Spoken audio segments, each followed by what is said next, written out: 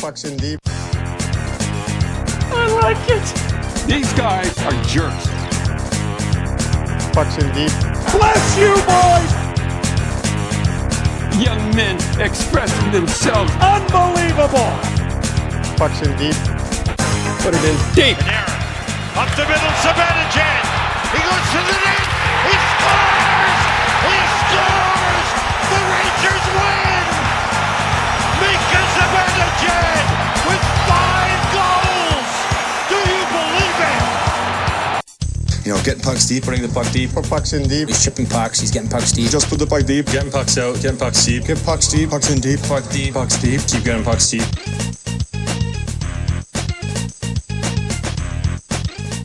All right, fans, we are back. Pucks in Deep podcast, episode 59. Josh Coleman here, Adam Lesko, as usual, here at the farmhouse on a beautiful, warm, sunny March day, my friend. It was raining yesterday. I'm okay with that. Get that fucking snow out of here. But a beautiful day here in Pembroke, Ontario, and good to see you again, my friend. How you feeling? It's nice to do it in daylight. Okay, so that was the main reason why It's weird. I just noticed like it looks weird in here because it's bright. Actually, that's the main reason why I went there up the top, because I didn't even have my microphone turned on there right after the intro was done.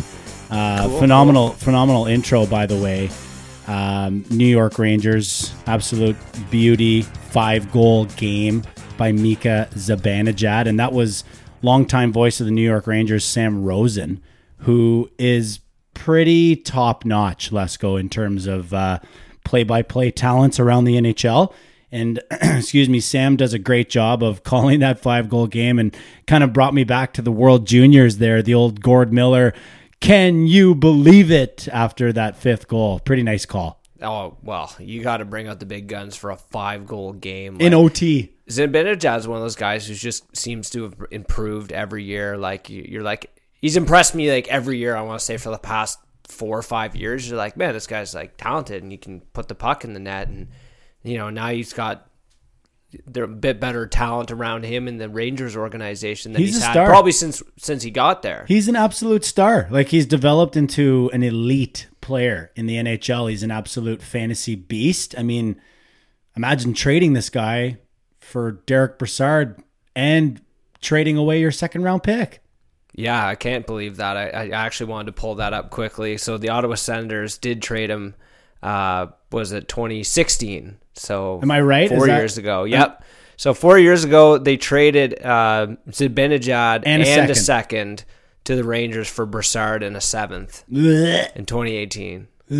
Yeah, and he was 23 at the time. So developing. Talk about giving up on a guy early, right? Oh, absolutely. Yeah, and did not make the right call. And I know, understand at the time the Senators were making a bit of a run and thought they'd get a little deeper at center by bringing in Brassard. But I mean, hindsight's 2020. But I can recall at the time being a little surprised that they give up on a guy like Zibanejad at the time, because you know he seemed like. He's exciting. He seemed player. like he was the future of the team at the time. Yeah, he was an exciting player, man. Yeah. I remember going to, that was back when I used to catch maybe 10 or 12 Sens games a year. The Leafs, I'd usually be there. And then I'd also get, I'd get like a flex pack with a buddy of mine. And we get really cheap seats, just, you know, up in the low 300s. And I just loved going to see NHL hockey. And of course, at that time, you know, 2015, 2016 team was good. So they had a pretty exciting product, and Zibanejad was one of those players that I was excited to go and see, like regardless of who was playing, you know, Sens and Blues or whatever, obviously, you know, before they won the cup, but you know, I'd be excited to go down there and see that guy, play some puck. And they made the trade, and you're right. Hindsight's 2020. Not every trade works out for everyone, but, not a great decision there by the Ottawa Senators. And that won't be the last bad decision that they've made probably by the end of the day today. You never know. Like, didn't they have bad news last week? It's a constant flow of horrifying news if you're an Ottawa Senators fan. And I mean, at this point in time, I feel like the only breaking news that can come across a Sens fan's phone or radio or TV screen that they would like would be that Eugene Melnyk has sold the team or step down. I just, at this point in time, I don't even know where to go with the Melnyk story. Well, the problem is that there's a story again, right? I mean, this guy can't keep himself out of the news, and it will tie in to actually this story that we're about to talk about. That's Jim Little, the recently hired CEO, because I was thinking when I saw the headline, well, we just talked about this. Fairly certain he was hired in early January to be the CEO of the team, kind of the face of the business operations side of things. We joked about it. We kind of joked on Jim Little. We have to look back and see what we said about it. I'll look back. I feel like I remember both of us kind of joking at Jim Little's expense, saying things like, well, he's a yes man. Like, obviously, Eugene's not going to bring someone in that's not a yes man. Yeah, and that might have been the point that we made at the time. And that point may have been proven factual when he was fired. Yeah, so this is a really messy timeline, and it actually took me a while to put it all together to prepare for today's show. But obviously, the first part of the story comes out during the GM meetings, I think the last day of the GM meetings in Florida. So even Gary Bettman got asked about it because the Ottawa Senators initially released a very short and vague statement on the circumstances surrounding his firing, basically saying for conduct that was, what was the word they used? Inconsistent with the organization's values or core whatever. Values. Anyway, very short and did not allude to anything really. Well, what it did result in was massive speculation on what it could be. Questions. Is the guy a drinker? Like, is he going into rehab for drugs? But I mean, it comes on the heels of a bunch of other firings and, releases from the teams saying that this person's no longer with us due to inappropriate conduct, right? But the other teams that had let people go, they would say inappropriate conduct or whatever. Right. This one, like you said, was, I don't even know what it was, behavior. Yeah. It was behavior, inconsistent. So that was really, cause for speculation. And that's what happened over the course of a couple of days. Everyone wondering what this was, everyone coming up with different jokes and whatever. But anyways, yeah. So then he puts out the statement. Okay, so Jim Little, I think after a couple of days, put out a statement via Friedman, basically saying that, we had a heated discussion, an argument that kind of got out of control. I swore at him, used language as inappropriate, so I believe that's the rationale behind my termination. And he said he apologized for the abrasive language. Yeah. And then a few days later, it seems that there's this avalanche of leaks that comes out of the Senators organization because there was all of a sudden references to some situation with the guy's wife or ex-wife about them being an abusive relationship. And then there was even more to this because I didn't know where it was sourced from. All I read, it was posted online somewhere by her or supposedly by her, but then no one could actually verify that information. Yeah, they were burner accounts, I think. And I don't mean burner accounts the way Draymond Green has burner accounts, using them to get into arguments with people and stuff. It's basically that she had, Facebook accounts that weren't in her name. So that this is from what I read, and I'm kind of pulling it up as I'm talking right now as well. But I believe she was in Facebook groups and stuff for women who had been in abusive relationships as a different person, so that she would talk about her experiences as Mary Jane and not naming Jim Little or Jim or Little or any name involving him. It was just Joe Schmo. And this was my experience with my ex-husband. And all of her dates to the time when they get married to when he, loses his job. There's many conversations between this burner account and people in the Facebook groups. She's there to help them and whatnot, help them get over it. Right, it's one of those support group yeah, things, and all the dates and whatnot, they do coincide. All right, so that's with public information on this guy. Yeah, but that's the only crutch that Eugene can really stand on at this point, is that there are dates that coincide with what this third party is alleging, which is basically abusive, yelling and screaming, just like, verbal abuse and stuff like that. So it's not great for Little. It doesn't sound great for Jim Little. And I don't mean to, confirm or deny these reports. I'm just telling you guys what I see, Yeah. And it's interesting for a team to bring that up, because I feel like it's something that they may have known about before this, and they made it sound as if they did, and that they were conducting an investigation on him or something, and he was aware of this. Now, from what I can tell, Jim Little has yet to respond after this kind of round of information has come out.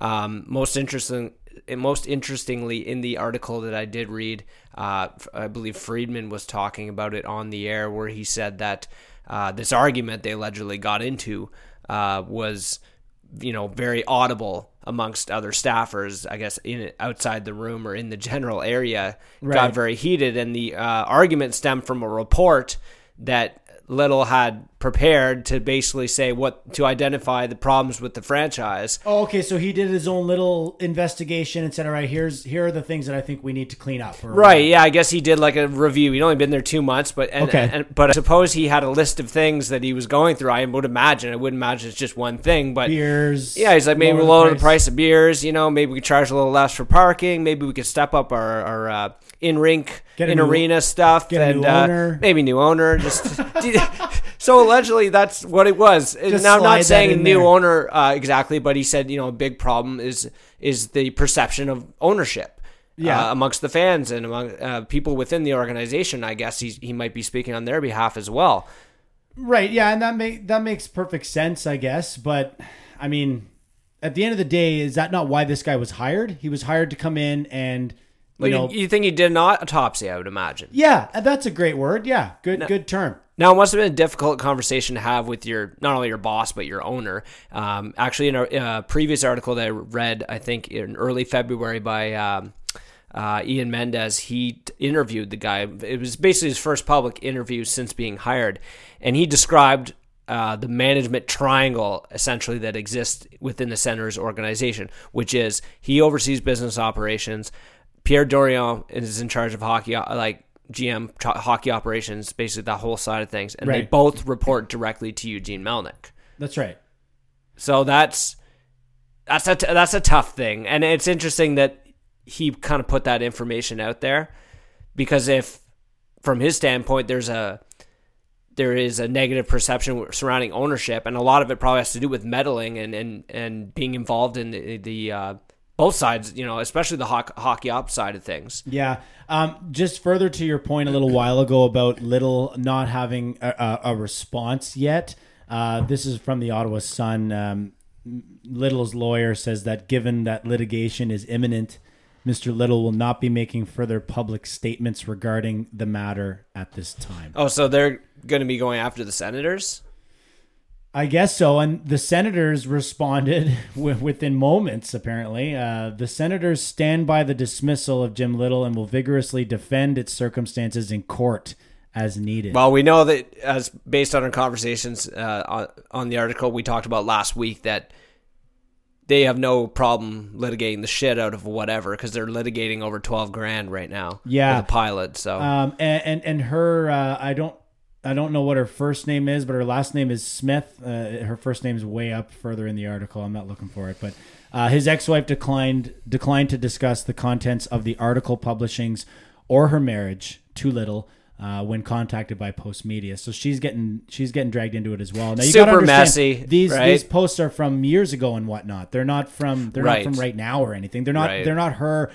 We're not saying she started a burner account to go online and start bashing Little because of what's going on right now. Mm-hmm. It's Little getting fired, and then, I guess him screaming at Eugene and then getting fired, and then saying, Eugene fired me because I swore at him, and now Eugene going, holy fuck, I look like a pancake on the side of the road right now. I need to make myself look a little bit better here, and how can I do that? Oh, I know what I'll do. I'll fucking go after this guy personally. Yeah. Right? So we'll find out what's going on. Well, making that public, right? Yeah. Like, making that information public is really kicking a guy on the way out, isn't it? Oh, absolutely. 100%. And Little wanted to add some clarity to the situation because because of how vague the statement was that the Senators originally put out, that puts that guy in a really awkward place because of all the speculation that it generated. And like you alluded to earlier, the kind of bad circumstances surrounding some of the organization's firings, not just the Senators, but the other ones around the NHL this season. That's right. Yeah, because it's been a big topic. So I guess at the very least, like if you want to try and throw Eugene a bone or the Senators a bone in this instance, it might be the fact that they had to make sure that it was, not speculated or rumored or thought of to have anything to do with misconduct with employees, like sexual misconduct or something like that with a female employee. Right. This one time in the fall of October of 2019, like we don't want to hear any of that stuff anymore. And you know what?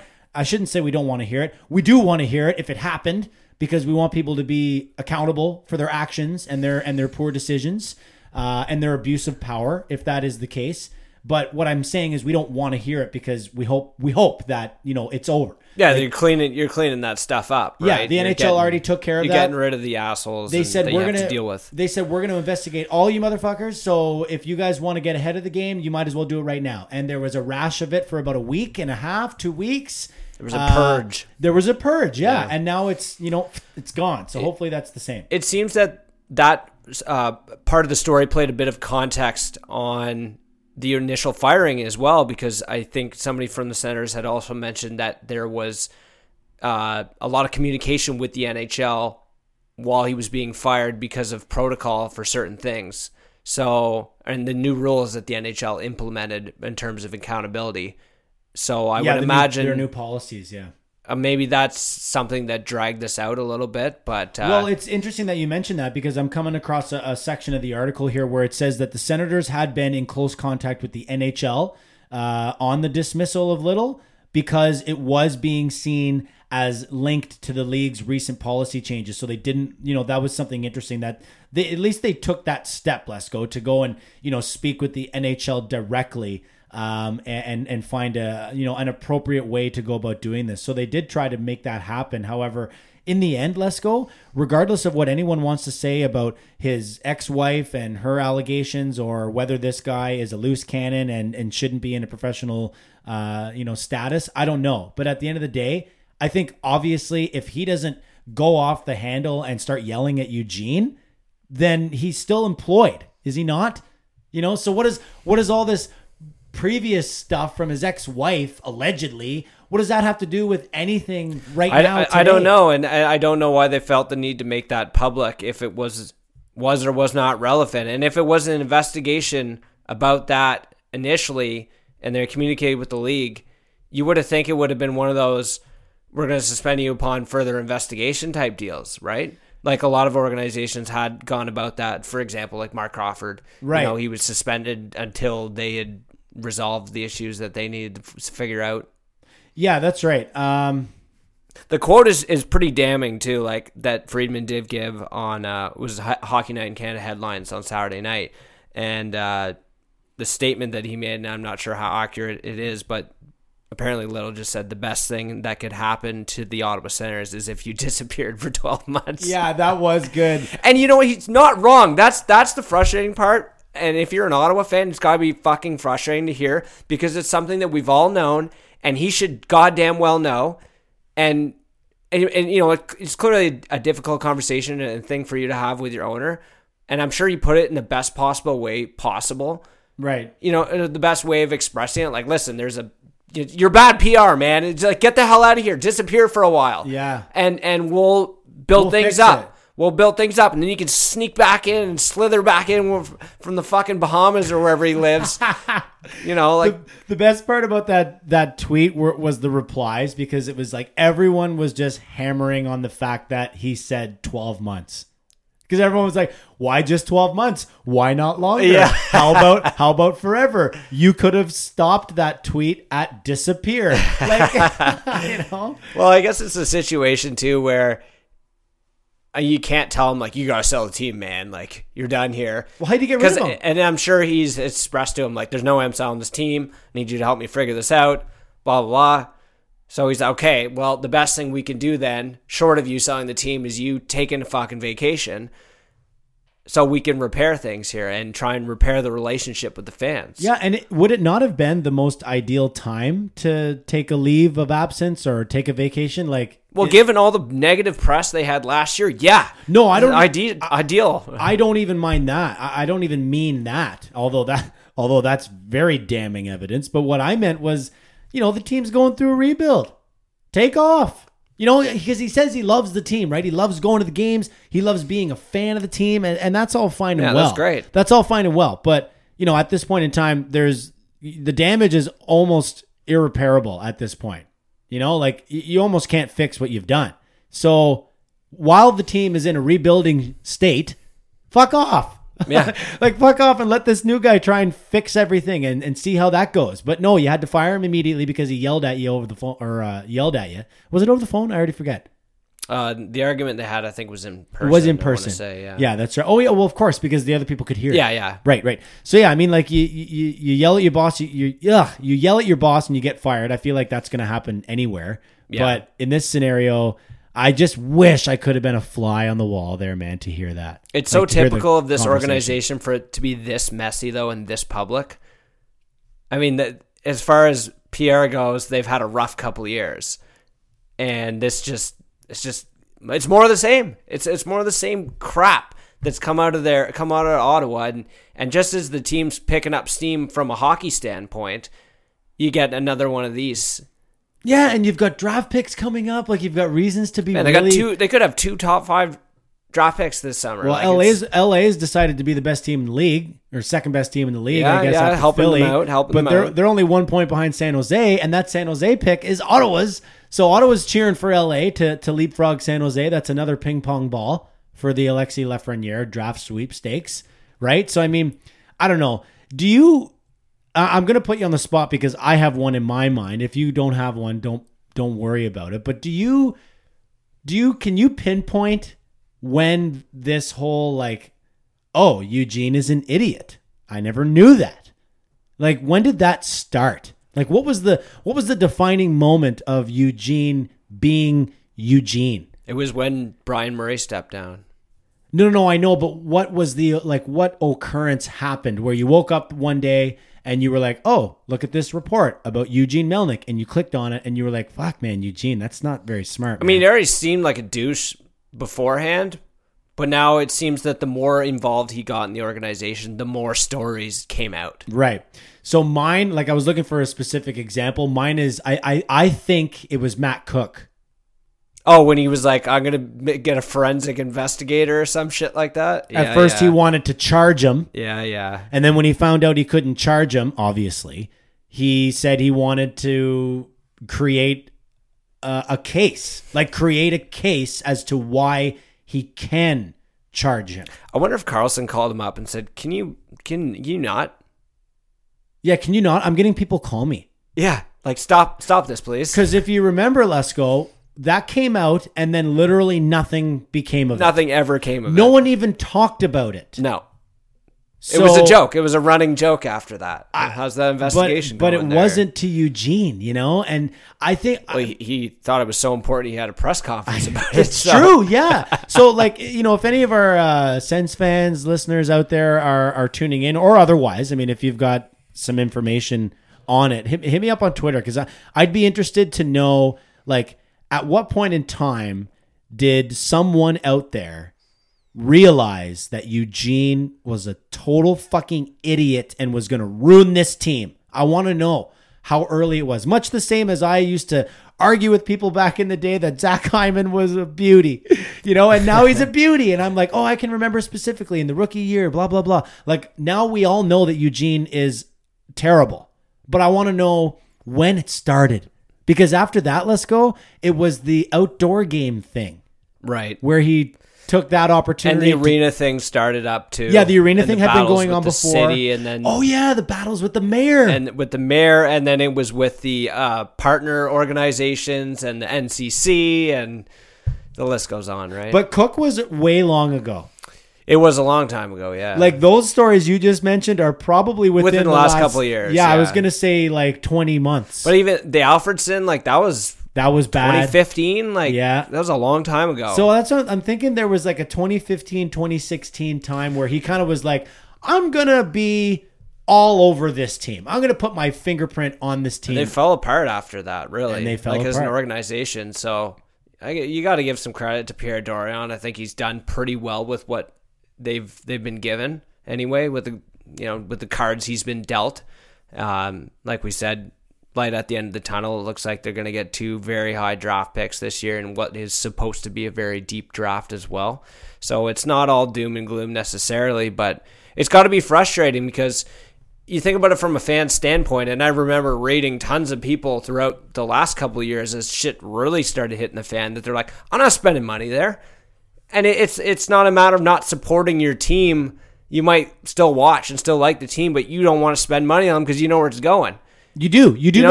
You don't want to pay $15 for a beer and $25 for parking. You know what I mean? Like, you don't want to go buy a new jersey because you hate the owner. You hate the owner. I mean, the guy. It's good enough reason to drive you away from any business. Like we live in a small town here, and like small business people here, their reputation is everything. Like you can't cheat anybody. You can't try and fleece someone because you're done. Yeah, because everyone within 3 weeks, everyone will know your name for the wrong reasons. Blackball you, right? And you think about a huge multi-million-dollar organization. You think you can get away with being a dick and not feeling the pinch, and especially in a hockey market like Ottawa that's been, flimsy overall at best. They've had their good times, their bad times. They have an awkward arena situation. It's not ideal. No, of course it's not ideal. They can't afford to choose, like, turn anybody off and turn anybody away from the team. No, they need everyone. Exactly. And it's just, it's at a point now where people are staying home for that reason. And I've said this for years as well. Like the timing of this Eugene thing, it could not be worse because right now is the time when the Ottawa Senators are hoping, they're praying, they're requiring their diehard fans that are like coming into their mid-30s and whatnot to purchase season tickets. Like they have one of the worst season ticket numbers in the NHL. And that is nobody's fault other than Father Time because they're not old enough. The franchise itself is not old enough to have the core of fans that are pulling in 6 digits and can afford season tickets. Right. It's just the way it is. I'm a perfect example. You are too. Even maybe 3 or 4 years older than us. We would allow we've had this conversation before. We would allow all the people that are 40 and under to, knowingly call themselves diehard fans. I'm not going to make fun of you or, call you out on the fact that you switched teams or you didn't watch hockey before. Right, but I you don't got care. some fair weather fans who, like we said before, may have cheered for someone else before the organization came along. So therefore their connection exempt. might not be the same. They're exempt because they already have money. And but they seem less likely to spend it in that situation. If the team's shit. Right, but what I'm getting at is the 30s to 40s, they don't like Eugene. Yes, they don't want to support the owner, but also, yes, they love the team. And like, I went to Leaf games during our worst years ever. It was just exciting to fucking go. Yeah. Because I love the team. Now, of course, a little different scenario. I can barely get tickets. Which also makes it a little more exciting to go, I guess, because you're going to have a full barn. But regardless, the point still stands. Like they don't have the core fans with enough money in their pockets to ignore the bad ownership and still love the team. They will love the team from home because they don't have the money. And it brings up another point that that demographic you're talking about, that next generation needs to get invested in that kind of thing. They want those fans to start buying seasons because the people you may have been counting on for the last 20, 30 years are getting older too, yes. Right? Like you need to be constantly developing new generations of fans, and hopefully with a young, exciting team upcoming, that's going to do that for them. Well, think about it. I mean, how old was I when they came in the league? Like 7? 5? Something like that. 93, 5, 6? I'm 5. Yeah. Like I don't even know what hockey is. So my parents are taking me and my grandparents are taking me because it's new and it's exciting. Well, that needs to develop into 35-year-old me 3 decades later continuing the tradition of going to Sens games. But unfortunately, nobody has any fucking money these days. And the money that you do get, now you're entering the Eugene thing. The money that you do get, are you really going to want to give it to this guy who has ruined the team that you remember as a child? Right. I remember going to the games as a child. I became a fan, blah, blah, blah. I almost wish, knocking on wood, because I don't really mean it, but I almost wish that I did change. Like if I could go back in time and change and then zoom back to the future and have this exact conversation with you, and I'm a diehard Sens fan. We wouldn't be friends. Yeah, we probably wouldn't be friends. You're right. We wouldn't be friends. It's true. But anyway, you get my point, right? Yeah, like, yeah. I almost want to hear from someone who, is and was and always will be a diehard Sens fan from the fucking earliest time that they can remember. That person, I'm talking to you who's listening in the radio right now, has to be somewhere between 30 and 40 years old. I want to hear from you. I want you to tell me where you're at in terms of, I'm not spending money because of this guy. And I also want to keep tabs on you, because if the team is unreal next year, I think you're going. Yeah, I would think it's good. It's definitely going to drive in more bodies. Of course it will. Right? Winning always solves the issues, but I don't know if winning can solve this issue, is what I'm saying. It's quite bad, because there was where they came from and where they were with that team at the time, and for them to blow it all up kind of under circumstances of not like, oh yeah, it's time to blow this team up, this group's done. It was more of, we got to cut payroll here and just ship guys out. It's not a good thing when you're being compared to the worst owners in sports history. Oh, when people are comparing you to Harold Ballard and guys like James Dolan in New York, that's a tough look for them. So anyway, that was a fun pile on. I can't wait for the next one. Well, they're a constant slot machine of feeding out stories. They are just doling out content, just not the content they want, I guess. It's the content that we want. Oh, I love it. We just burned like a half hour there at least. Yeah, no kidding. Actually, we're under the gun on this one. I'm fucking leaving for vacay tomorrow, heading down to Jacksonville to watch the Players Championship, and no Tiger. Yeah, thanks. I'm fucking devastated, man. Like, Farrell and I, shout out to Matt Farrell, longtime listener. Him and I are the two that are going down, and he's not only has he never been to a PGA event, he's obviously never seen Tiger. I said that backwards. Not only has he not seen Tiger, he's never been to a PGA event. I myself have been to 2, and Farrell has been golfing since he was like 5 or 10 or something. Big golf guy. Yeah, big golf guy. So who do you want to see when you go down there then? Oh, everyone. Yeah. There's not like a particular guy you flock to after Tiger? No, it's Tiger. Yeah, no. If Tiger was there, you would just follow him around the golf course. We would follow him around the golf course. I've been to Tiger. You'd be one of those guys fucking running. I fucking nailed it 2 years ago when I saw him at the Bay Hill. Oh yeah, when you had that video right up close. I have all kinds of fucking videos, man. They're so sick. I'm right there with Tiger. Like, I actually walked the 9th hole inside the ropes with Tiger. Did I not tell you that story? I won't tell it right now, but basically I zipped in behind the TV crew with like 4 or 5 other regular idiots like myself, and we walked up the hole, and along the way, the other guys that jumped in, they chickened out basically, because we were getting closer to the green and it was becoming obvious that we were now inside the ropes. Whereas the first couple of minutes, we were literally right beside all the regular fans. And then the hole kind of opened up and the regular fans were not beside us anymore. So it was a decision to either jump back in with the regular fans or continue walking with this TV crew up the fucking fairway. So I was the only one that stayed. I stayed the whole way, went all the way up to the green, got to watch Tiger's birdie attempt. He missed it. And then some gigantic security guard came over and asked me for identification. I told him I didn't have any, and he just told me to leave. So, like you said, you weren't going to tell us. Well, I told it real quick. Anyway. That's a good way to do it. What do you yell when he hits the ball? Oh, I don't know, man. Like, are you just stroking him off like crazy the whole day? One of them that actually got a pretty big laugh was, I want to party with you. Straight after. Who doesn't? I want to party with Tiger like 20 years ago or 15 years ago. Sure, but whatever. I'd still party with him right now. Are you kidding me? Yeah. I'd fucking party with him if it was a dry party. No You just- booze, no drugs, no nothing. I'd mix just party with in, him. mix in a few waters in there and But you'll yeah, be fine. it was a pretty good one, man. Like he smoked it. It was just like everyone applauded and everything. Like, I want to party with you. And then everyone laughed, and someone on the other side of the fairway yelled, "Me too!" Like it was good. It's always fun. Like everyone kind of everyone likes to harp on golf about being a little boring or whatever, and I can get there on TV. I like it, but that's because I'm a big player. I understand that it's a little boring or whatever, but man, oh man, there's nothing quite like actually going to a golf tournament.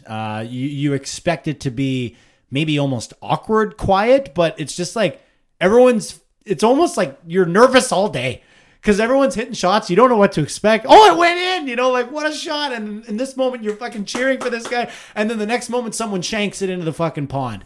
And everyone's like, boo. It's just the roller coaster of the day is great. Following a legend like Tiger is great. And then when Kirsty and I went to the Canadian Open last summer, we followed DJ. So the only 2 times I've been to golfing events, I followed the golfer.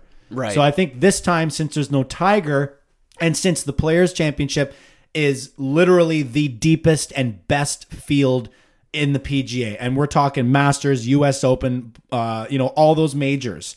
Masters isn't as great of a field because there are former winners that have they're lifetime exempt. They get an invitation Right. every year because they've won. Right. And then there's also amateurs that get to play. Right. So by that virtue, those are old golfers and really young golfers. Well, they're nowhere near as good as the pros that are going right now. Right. And then the US Open, same idea. You can earn qualifications into the US Open for being a complete nobody. But at the Players, it's invitation only, and the invitations are only sent out based on how good you are. So it's pretty exclusive too. It's Like you get an very- invite, you're going. You're going. Right. Yeah, exactly. And the only reason why you're not going is if you've had 17 fucking surgeries and had a back fusion. So I guess no Tiger, but we'll make the most of it. We'll hit up. I'm sure you'll have a good time. You'll find a way. Yeah, we'll hit up Top Golf and have a good time there too. And Go to any hockey games though. well, no. You got to go check the Florida Panthers on their playoff push. No, Florida Panthers and Tampa, they are like down in the southern part of Florida. So not near Jacksonville is kind of middle north, and Right. then Daytona is kind of right in the middle. So I'm already doing the golf thing. I'm not. If the Leafs were there, I would plan for it every single year. Yeah. But I don't know. We'll see. I'll You're be gone a few weeks too late for that one. I yeah, guess. you're right. I'll be gone next week, so I don't know if I'm hoping that you're gung ho to do the show next week, and I'll gladly call in. But it's up to you. I mean, we can push another. You might week. have to create instructions again for me for the audio side of things. Yeah, I mean, actually, It was a struggle last time. it's super simple now. I know it is simple, and yet even still, You'll figure it out. yeah, hopefully. Plus, I'll call I mean, you. We'll I figure was something out. gonna say you give me a dingle and we just talk it out, right? We'll figure it out. So Bruins in Tampa the other day. You catch any of that hockey game? I didn't. I was only able to catch the highlights, and I'm pissed because of what went down. And What a war out there. that was crazy. Marchand was getting fucked up. Well, yeah, he tried to trip Palat, and then everyone noticed. It was pretty obvious. It was kind of right in the slot in front of the Tampa Bay net, and then down later as the play continued in the corner, he gets jumped by 4 of them. Yeah. And one guy gets into it with him, and it's like the other guys are like, if he fails, I'm right here. I'm here. We'll deal with him. Somebody's getting their licks in. Well, it's Marchand, so I think everyone kind of goes an extra mile. And then we see Pat Maroon and Chara get into it. And they got into it a lot last year, I believe, in the Cup Finals, if I recall correctly. Yeah, and Maroon did a good job, by the way. He's a big boy, man. And he got the takedown on him as well. It wasn't really a quote-unquote fight. Right. But if you want to say who won and who lost, Hey, if you can Maroon manhandle won. Chariot like that, you deserve your kudos on Maroon that. won. Like, if you're going to call a winner and a loser, I'm giving it to Maroon based on how he shoved Chara backwards. Like, he won the physical battle. 2 sumo wrestlers pushing each other, and one of them wins because he pushes the other guy back, right? Yeah, I mean, that's what he did. Who else? Cirelli was getting into it too. Like, and I do like Tampa's team quite a bit, and I like what they've done as far as rounding out their depth. But it was really interesting because you think of the Tampa Bay Lightning in a similar light that you do with the Toronto Maple Leafs, all fast, speed, skill, but the team's got an edge, man. Those guys are not scared to rough it up with other teams if they're going to get pushed like that. And it was cool to see a response.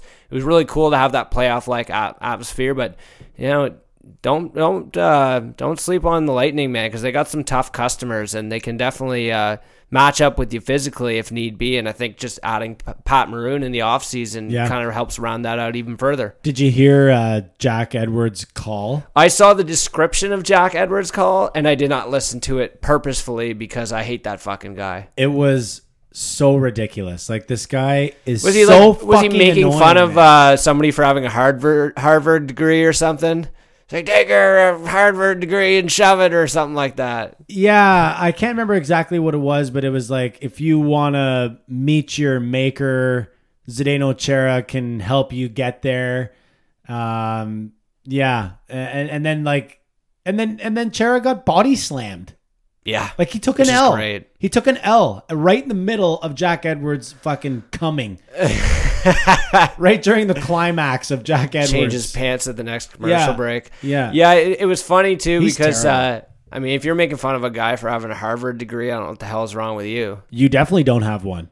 Yeah, I'm gonna say you definitely don't have any. Right. Absolutely. Yeah, I don't know, man. I mean, Edwards is He is what he is. He is what he is. Yeah. Love him or hate him, but even I don't know. It seems he gets more hate online than even coming from Bruins fans, to be honest. But yeah, I could see a guy like that being pretty polarizing, and some of the shit that comes out of his mouth, I think is. I mean, it's obviously irritating if you're an opposing team watching a Bruins feed, listen to the crap that comes out of his mouth, because not only is it horribly biased, but he just says dumb stuff like that. Yeah, I'm okay with being horribly biased. Yeah, that's fine. Be a big ass homer, but it is egregious, and I would imagine that this guy probably gets off on it. Like, he probably enjoys riling up people and knows full well what he's doing. Well, man, it was years ago, Lesko. Frig, I wish I could remember how long, man, but it might be over 10 years. Like, it was way long ago. I remember, and this is like back in my real heyday of lighting people up on Facebook comments and shit. Like, I know I still do it, but like real bad, like back when I had no qualms about anyone fucking a lot more free time on your hands. Well, I was just freewheeling with what I said. I didn't watch what I said. Anyways, there was a highlight pack of a hit, and it was a bad hit, and the player that received the hit was pretty badly injured. And it was a clear-cut hit from behind, and it might even have been Marchand, like early in his career. And Edwards went like so fucking overboard. And the guy was crumpled.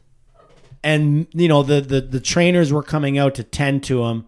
And he was still going on. And I remember like, because there's always that awkward period after a guy goes down like that. Because like, you might have your heat of the moment call, and then it's like, oh, well, this is just horrible. So he just kept going. He kept going. Oh my God. And as soon as the hit was made, loser. he was like, that's what you get when you mess with the Bruins. And he's down and he is out. Like, he was just like loving the fact that this guy was totally crumpled. Right. And wasn't even commenting on the fact that there were like fights almost breaking out because of how dirty the hit was. I wish I had more specifics on it, dude, but I'm just remembering it now. And I just remember typing on there like, the announcer is an idiot. And that was before I even knew like who this Jack guy was. Yeah. I remember just being like, whoever that announcer is a joke and should be fired. And this was like a decade ago. and it's only gotten worse, I think, since then. What's changed? I mean, if the guy ever did get fired anyway, he could just go do wrestling commentary. Yeah. Because that's what he sounds like a lot of the time. Yeah, it's true. But anyway, love him or hate him, I guess he's not going anywhere. He would have been gone a long fucking time ago, as far as I'm concerned. Great hockey game. Be great if they met in the playoffs again, but maybe not so great, because if that happens, that means we're out. The Leafs are out. So no, we don't want that. So no, but if there's any consolation, it might be a good series. I don't know. We got kind of robbed of that last year. Tampa Bay, a team that I probably would have continued to watch in the playoffs beyond the first round, getting fucking swept like that by Columbus. So I really don't see that happening again this year. They seem pissed off. They seem ready to take a good deep run and have kind of really bulked up trade deadline, all that. Yeah, but no Stamkos now for probably the majority of the first round, and we don't know what the extent of the Hedman injury is. Correct. That was news just coming out today that Victor Hedman would not be in the lineup against the Maple Leafs tonight, so tough blow for the Lightning there. You can only hope they get their bodies back in time for the playoffs, as long as they're not playing the Leafs. Well, even if they are playing the Leafs, I like how we match up against Tampa. All right, fine. They can have what they need. They can have what they need. Quickly on cap projections coming out of the GM meetings from last week. There is talk of 84 to 88 million for the 2020 and 2021 season. Good news for teams with cap constraints, i.e. the Maple Leafs, the Lightning. Those are perfect examples of that. The Penguins, Washington Capitals, obviously, the teams that are spending to the cap. Now, I did see some speculation that it may not go up as high as they're anticipating. And it never does. I wonder if they took any weight on this coronavirus thing. Because if they're playing in front of empty barns, does that not severely impact hockey-related revenue? That's a really good point. Things like that, and all the numbers that would go into their projections for... Because I would assume, like any responsible business, they are forecasting revenues throughout the rest of the season, the playoffs, into next year in order to come up that number. Yeah, that's a really good question. And it's a tough answer, isn't it? Because there's really no rhyme or reason, or what am I trying to say? There's no real way to determine an answer to when this is going to be over.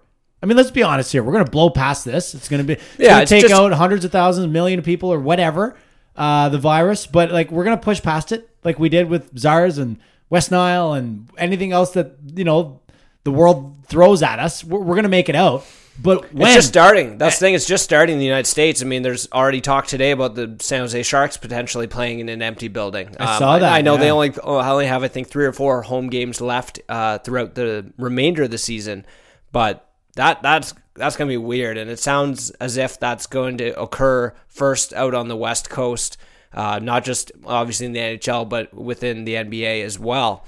The other interesting news that was born out of this recently was the sports organizations, all of them basically banning the media from dressing room scrums. Right. Because you got this huge crowd of people, and then, you see all the reporters huddled around, and, the room, you get bacteria in the room. And well, think about the team's it, dude. getting that, right? So I totally understand that from a team standpoint. Now, what do you think, though? My question to you is, what do you think about the retaliation from the Professional Writers Association about this?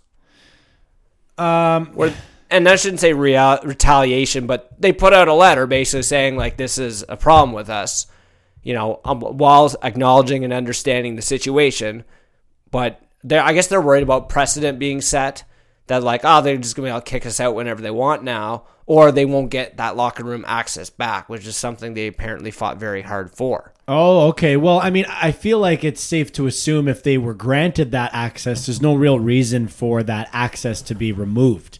In the interim, there's something, pretty serious going on globally. Yeah, right extenuating now. Circumstances here. Exactly. And further to your point about, not having the media in there, I feel like it's the right decision too, because not only are you, putting all these people into a close area, all of their devices that they use for recording purposes are carriers to the maximum degree. The dirtiest part of you is your phone. Dirtiest part. It's not your ass.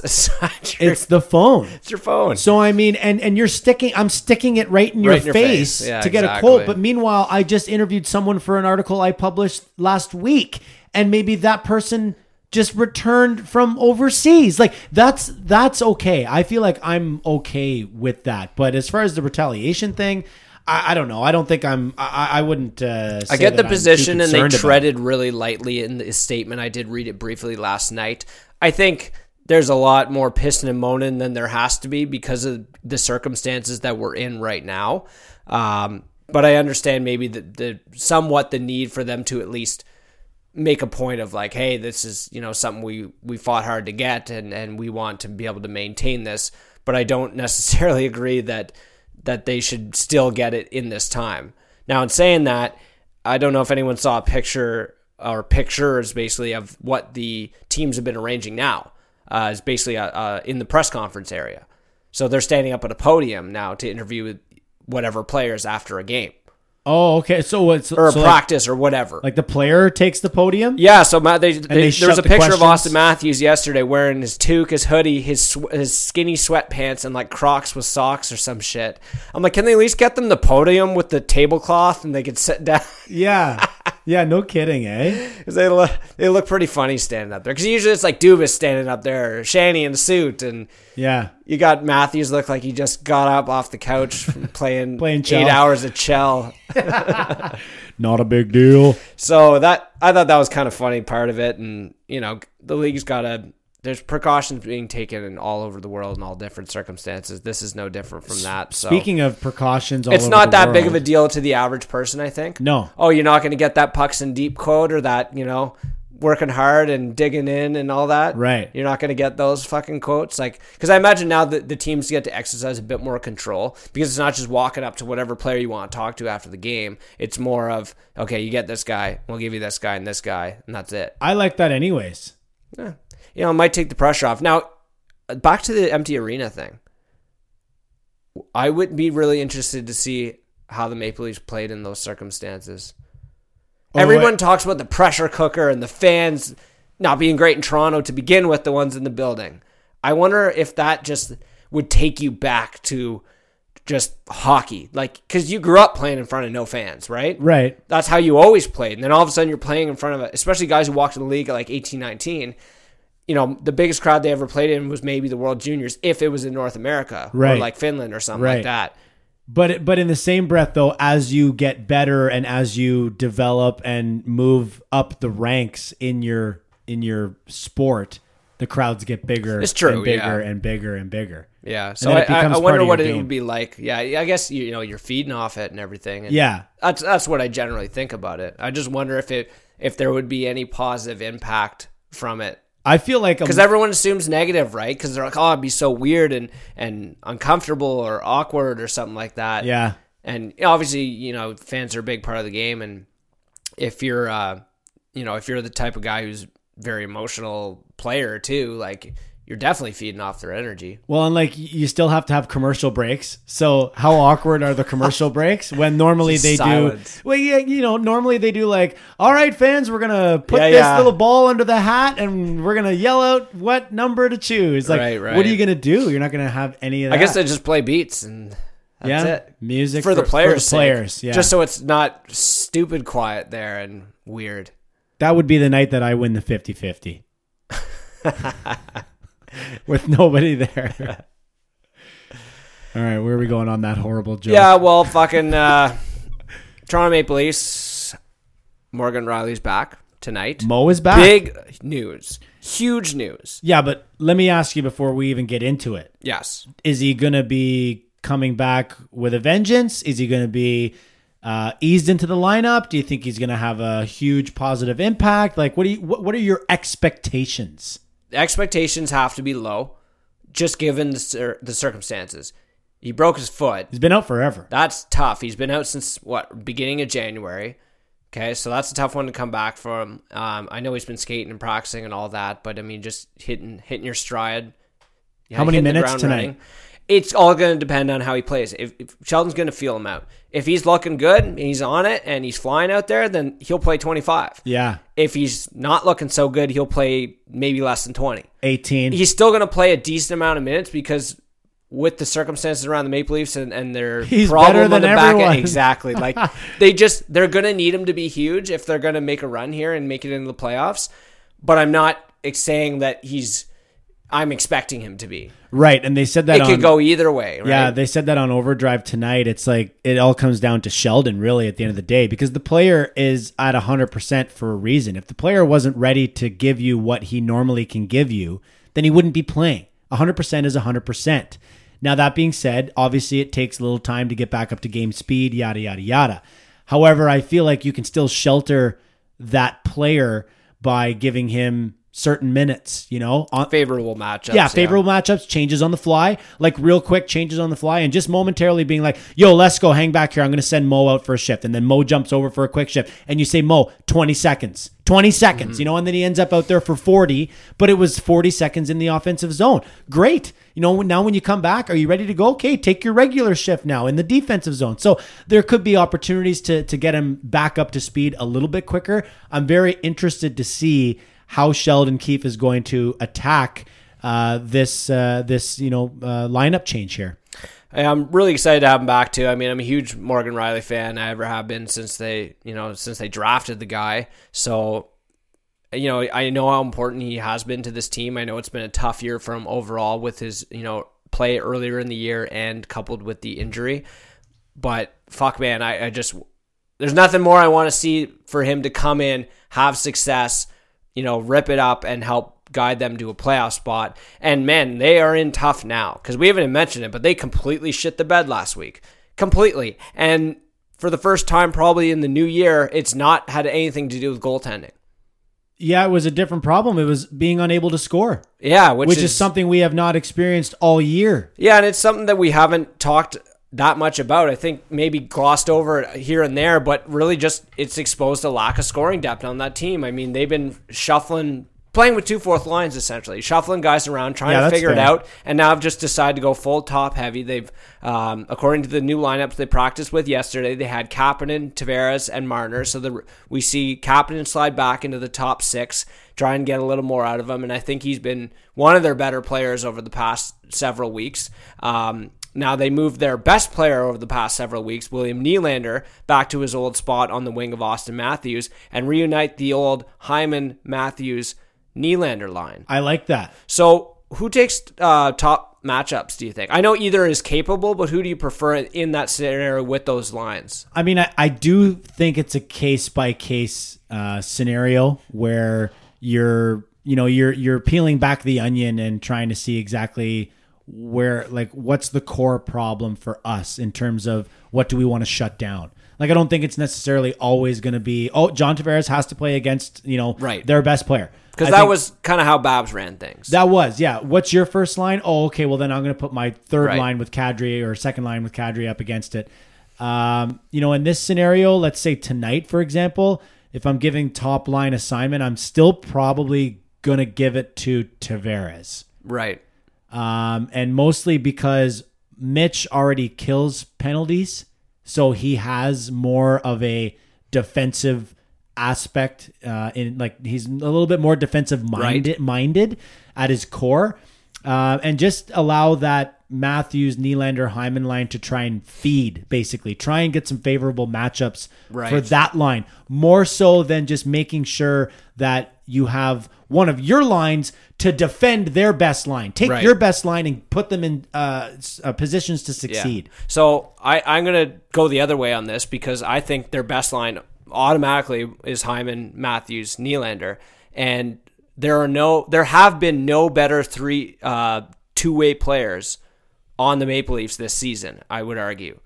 Just because I think Tavares, I don't know if he's not 100%, but he hasn't been, and it's hard to compare to last year because he lit it up so hard, but I think they want more out of him. They want elite John Tavares right now. They need elite John Tavares. So they go back to that Marner-Tavares combo to get them hopefully favorable matchups, to get them going offensively because they need it. And they have had it recently. You're not as concerned about the Hyman, Matthews, Nylander scoring goals, and I think you're even less concerned about their two-way play at this point in time in the season, just given the way everyone's played recently. Yeah, I agree, and that kind of furthers my idea of just making sure that the Matthews, Nylander, Hyman line is put in positions to get pucks back. Puck retention, offensive zone, face-offs, get them out in the O zone as often as you can. Basically, I feel like it's going to be one of those nights where it probably is, Matthews' turn in terms of if you're rolling lines, it would be his turn to jump over the boards. But because of where the face-off is, we're going to put the JT line out right now.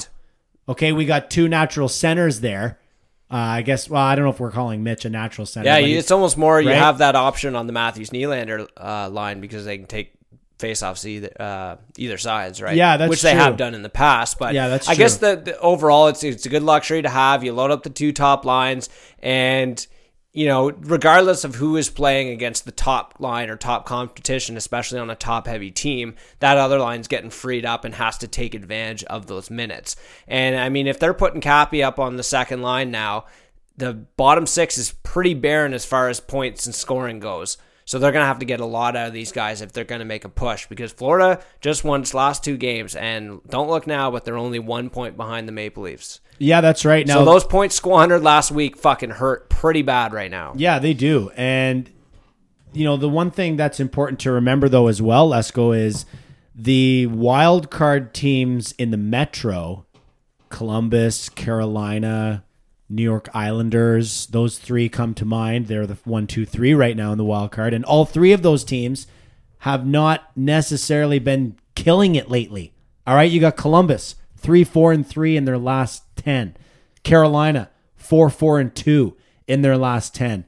Islanders, 2-5-3 in their last 10. Like, let's go. These are not good records. Don't get me wrong. Ours is no better at 4-5-1. But what I'm saying is, it's not like the Metro has taken off and completely solidified the wild card. I was a huge proponent of the fact that we had no other way in other than the Atlantic Division. Right. Probably as of a week ago, I kept saying, boys, it's division Atlantic or bust. Yeah. But so at least there's a situation where it has opened up a bit more. Well, as of right now, we would be in second wild card because we have 70... Or no, we have less games played than Carolina. So, no, the Carolina would be in. But either way, we're right there with the wild card is what I'm saying. Right. It's at least an option. Where it seemed like they were running away a couple of weeks ago. They were. Yeah. So, and through no fault of our own, it's not like we earned this. No. The Leafs did not earn that. Better playoff odds by losing somehow. But it's weird. It's like 2 or 3 weeks ago, it was like no one was willing to give up a spot. Everyone was killing it. The playoffs were almost set, and it was between the Leafs and the Panthers. What are you guys going to do? And then now, no one seems to want the spots. No one's playing out of their minds. Carolina is the best. They've won 2 in a row, but they're still 4-4-2 over their last 10. So what if they don't win those 2? No one has been running away with it, which is at least a back way in. There's a back way into the dance, and we might have to try and jimmy the fucking handle, but at least there's a chance in that regard. You don't want to rely on that, but at least they're not 7 points ahead. Right. So it's the situation somehow has improved yet after a terrible week. Somehow. And I mean, New York's goaltending kind of fell off a cliff. I know Carolina did struggle a bit, obviously, with goaltending issues over the last couple of weeks. Right. What's interesting about this time of year is that the teams that you see lighting up, like for example, LA is on a tear right now, are often the teams that have nothing to lose, that have a bunch of guys up there on a tryout trying to make their impression and that are trying to make an impression for next year, or guys who are still playing for contracts, for example, our upcoming RFAs. But the pressure's off on those teams, and that they show up on odd nights and sometimes more frequently than not. Yeah, that's right. And I mean, it's a good, I don't want to say that it's spoilers, because that's an unfair label to give to a team that has... They don't care about spoilers. No, I don't think they're still like, up. I don't want these guys to make it. It's like, no, I don't want to go out and embarrass myself tonight. I want to go have a good game, or like, hey, I want to make this team next year. Yes. I'm going to make the most of the call-ups. I think when the Leafs played LA the other day, they had 6 rookies or something in their lineup in that hockey game. Yeah, and Gabe Vilardi is, giving the fans in LA a reason to be excited, amidst a pretty tumultuous season. At least there's look to the future and whatnot there. So yeah, I mean the Cali teams sent Pittsburgh home with sore asses, and then they sent us home with sore asses as well. So it's not, we talked about it before. We said it's not the grueling, California trip that you remember, but it's still not fucking easy. And I spoke to way too many people that were just already counting 4, 5, and sometimes even 6 points. Well, and it's like, guys, you can't just fucking assume that we're going to win 2 out of 3 there. I think winning 2 out of 3 is a huge win. 3 out of 3 is telling me that this team is fucking ready to go. Honestly, 3 points would have been satisfactory. Like, I would have been like, 3 to 6. Could have been worse. Yeah, could have been worse, could have been better, but it was at least worse. got something out of it. And yeah, it was much worse. It was much Obviously, worse. got that one for that exhilarating 0-0 shootout loss to the LA Kings. What a joke that was. The only good part of that game was the overtime. Yeah, of course, because it was exciting. And they missed a couple glorious opportunities. Like, I get the shutout for Freddie in fantasy, but I don't get the win. Yeah, It's so weird. that is weird. I guess it's the only time that occurs. Yeah, exactly. Yeah. Now, for this week's version of what's pissing me off about Leaf fans, do Leaf fans? Is there a segment of the Leaf fan base that prefers or likes shitting on the team more than rival fans? Oh, 100%. And I'm not going to name any names, but I know of several people. I know who a few fit that negative bill. Nancys out there, but I mean, like, it's with the outlet of social media now, it's even worse because, I mean, if you feel the need to go on a player's social media post, especially one that has nothing to do with anything, and go and berate them about hockey or about their contract or about what they're advertising or whatever, what's wrong with you, man? Go outside, get a hobby. 100%. Okay, like, and we talk about Maple Leafs all the time, but as much as possible, we try and criticize players on their play. Sure. You know, on the product. What we should really care about is results, right? But yet, you've got people going online and just berating players on their social media, you know, about everything under the sun. I don't understand that. But I know this segment of the fan base exists, and I can understand the constant negativity because the team's been bad for so long that you're in this constant cycle. And even when you could say we've been happy the last few years over the progress that's been made, but all of a sudden there's a bit of adversity, and these fans who might have kind of gotten away from that negativity just revert right back to it. Yeah, well, you're not going to... What's that thing where people just don't like others before they have a chance? Because it's something like you're not open. You're not opening yourself up to be disappointed, is what I'm saying. So you don't get your hopes up. You don't get your hopes up for fear of being disappointed. So you're just constantly negative. Constantly negative. It's like, why, you know, nothing is ever good enough. Yeah.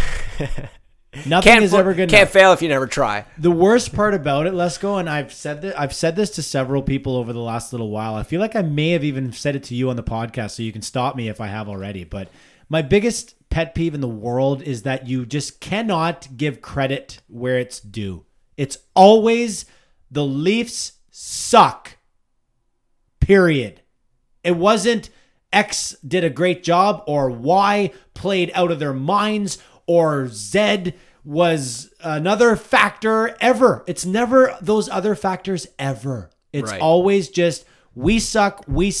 They didn't deserve it. We gave it to them because we suck so much. And it's like you realize at some point you are insulting the other team when you constantly just blame your own team instead of being able to say, okay, you know what? We didn't really play that great tonight, but holy fuck, was Jonathan Quick ever outstanding? Or, oh my goodness, did Martin Jones just make that save? Right. Like, nope, can't do that at all. It's the Leafs and nothing more. Not really analyzing what happened in the actual hockey game. And, you know, I try to do that and pick out positives like, oh, you know, it didn't go their way. They had a good effort at least, or had some chances, or Freddie played good, or something like that, right? Like, I try and pick up the positives. And it might be, you know, part of this negative attitude might come out that when you have several games this year where it was like, I don't know what to pick out of this one. And that's when you basically have to look at the bigger picture, I guess. You have to remove yourself from the moment of that game and going like, bigger picture here. They're not a complete disaster. They're not that team. Put yourself 5 years ago or 7 years ago. Right. We've seen that team too many times, I guess. And, you know, like I said, there's just those people who feel the need to constantly shit on the team and just, like, as far as I'm concerned, get a rise out of doing it and just made it it's their shtick, you know, it's their thing. It absolutely is a shtick. That's the perfect word to describe it right now is a shtick. Yeah, and I talked about this a little bit before about people hating on Dubas and saying we got to fire him and all this kind of stuff. Similar crowd for sure, but I really don't get the going on the players' social media and like tagging players directly when you're saying negative shit about them, because especially for all you fucking anonymous Twitter eggs out there and people who are doing this stuff anonymously, If you tell me you would say that to that person's face, you're fucking lying to me. Oh, 100%. You know, like even from a fan at the ice who's shouting something from the other side of the glass wouldn't do if that piece of glass wasn't there. No, that's right. And I mean, I'm a really good example of that. We just talked about it earlier in the pod. That first time I went to a golf event at Arnold Palmer's tournament, Bay Hill in Orlando, the first player I saw with my own eyes after I walked through the gates, I was right by one of the greens, and I had to wait because the players were walking up off the green. I mean, it's like 7:30 in the morning, dude. Like the rounds are just getting underway. And it was Adam Scott walking up the thing. And I have said to so many of my friends, man, like, I can't stand Adam Scott. I hope he misses every putt that he takes, mainly and only because he has one of those really long putters. Let's go. Oh, yeah. He has that yeah. I fucking hate it. And I'm getting riled up right now because I'm going to see him at the Players. And I'll yell a little something out maybe from the crowd. Nice putter, Scott, or something stupid like that. But as he walked up the hill, I was the only person standing there, and we made eye contact for seconds, and I was like, nice putt, Adam, way to go, bud. And he's like, thanks. And he walks on. Call me. Didn't say nice putter. I said nice putt because I was walking in and I watched him putt, and he had the fucking putter, and I was like, look at that stupid fucking flagpole putter, man. Like, fuck, you need Mary Poppins' umbrella to get that thing in your bag. God. Or Mary Poppins' purse to get that fucking thing in your bag. But, like, yeah, he walked up to the thing, and I said, nice putt, Adam, way to go, bud. Because I'm a golf fan. Like, I don't care at all to almost ever, like, call someone out. Unless it's on the other team in the middle of the play, and I'm right down by the ice, and Marchand is, like, roughing it up with Riley or something. I'll be like, why don't you lick him, Brad? Yeah. Like, that's fair. Like, that's fair. But, like, to go on social media and start attacking or, berating players from the crowd while your face is hidden, like, that's just... I don't know. It's weak as fuck. Bush man. League is what it doesn't even need to be talked about. It's like, so get a life, dumb. man. Get a hobby. Go outside. Do something, man. Like, just use your energy towards something else. Like I really just it bothers me, and don't come back to me, and I don't want to hear anything about it. You see it when people are talking about it online, and people are like, well, they make millions of dollars, so it means I can say whatever the fuck I want about them. No, it doesn't. That doesn't mean just because extra scrutiny comes with extra salary, for their play on the ice. Yeah, that's fine. But, like, I don't know, like... Oh, you should be tough. You're a pro athlete making $10 million a year, so you should be able to take fucking verbal abuse and shit online. You know what I mean? So where do you stand on, the Leafs play the night before, they lose the hockey game, and there was an opportunity late in the third, let's say, for Mitch Marner to shoot the puck, and everyone was yelling, shoot Mitch, and he tried to pass it over, and we ended up losing. Where are you on, the next afternoon, Mitch Marner tweets, hey, everyone, I'm proud to be partnered with Red Bull Canada. Make sure you head down to the store and grab your Mitch Marner limited edition Red Bull can. What is your, like, where do you stand if I reply to that tweet with shoot the puck, Mitch? Like, what's the point, right? Yeah, but why not though? He's on social. Right, but I just don't get the motivation, what people are trying to achieve, because they're like, oh, he sees this. Yeah, maybe. But, well, they do see it because Matthews had his quote where he said, you don't check your mentions. Yeah, and you know what the problem might be too, and I might not understand it so well just being fucking 10 years older than these guys, but I wonder if when they're really rolling and they're really lighting up, they're like, just let me bask in this for a little while. Just go for a scroll down there. Bro, 100%. They're raised on it. And then when the shit goes bad, they're like, oh, I gotta stay the hell out of here and like try to resist looking at it. They're raised on it. I don't know, like, I feel like I'd be the type of person to be like, who cares what fucking Bob and Kenora has got to say about my fucking game last night? I agree. Fucking anonymous guy who is an avatar of Macho Man Randy Savage. Like, yeah, no, and I fully agree. So the reason why I asked you the question though is because this is their job. It is a game, but it also is a job, and they do get paid handsomely for it. And if they're going to be public figures on social media, then you're going to have criticism. Now, that's why I specifically said to you, shoot the puck, Mitch. Like, no swears, no derogatory, right. No, you're an idiot. And that's an ongoing running joke with him, so it's not that bad. You know what I mean? No, and that's why I gave you that But it's like example you're because he is on social media, so he's got to be anticipating some pushback of negative. Always, yeah. I'd be Block City is what I'd be too. Just boom, boom, boom, yeah. like crazy. Or you hire a guy for it if you're really pushing a lot of profile online stuff. Yeah, you know, you hire a guy just to filter that shit out, so you don't even gotta see it, and your phone doesn't gotta go off all night. Yeah, true. But I definitely like what they do at the World Juniors there when they have a big pouch with all the players' numbers on it. Yeah, we and they talked make them about all that. stick the phones in. Yeah, and then after they run out on the ice, yeah, we were talking about it. Yeah, well, the phones, they're so stoked to get them And back. they're like, woo, fucking right, boys. And then the guy taps him on the shoulder. He's like, oh, yeah, number 14. There it is. Pulls out number 14. Immediately goes on Snapchat or goes live on fucking Instagram. I wonder now the people who do this kind of shit and berate professional athletes online, like, are you the type of person, too, who goes to a restaurant and, like, a waiter drops a fork and, oh, nice hands, retard? Like, are you just going at them like that? Well, obviously not. I mean, those people aren't, public figures. Mitch Marner, Austin Matthews, like many of these guys that are on Twitter and have a social presence, they're public figures. They're not just athletes. Yeah, they're public figures. Like they could go to a seminar and just speak. They wouldn't have to have any credentials or anything, but they could speak just because of who they are. It's just too easy to be an asshole these days. Yeah, it is. Well, everyone has an opinion now, and everyone has a medium with which to disclose that opinion and make the rest of the world realize how shitty we are as people. I always thought the internet and like it becoming more readily available and better tools being available was going to make the world more smart, but it just exposes how dumb people are. Oh, that's all it does is expose. It just levels the playing field almost. It's like, well, you could read an opinion on politics from this guy who writes for an academic journal and is a professor at Harvard, or you can listen to this dumb little shit who is not using his real name and could be 16 years old for all you know, share a meme. Yeah. And get your education that way. Has a meme as a profile picture. Yeah, exactly. Like, I don't know. I guess we're delving into the downfall of humanity.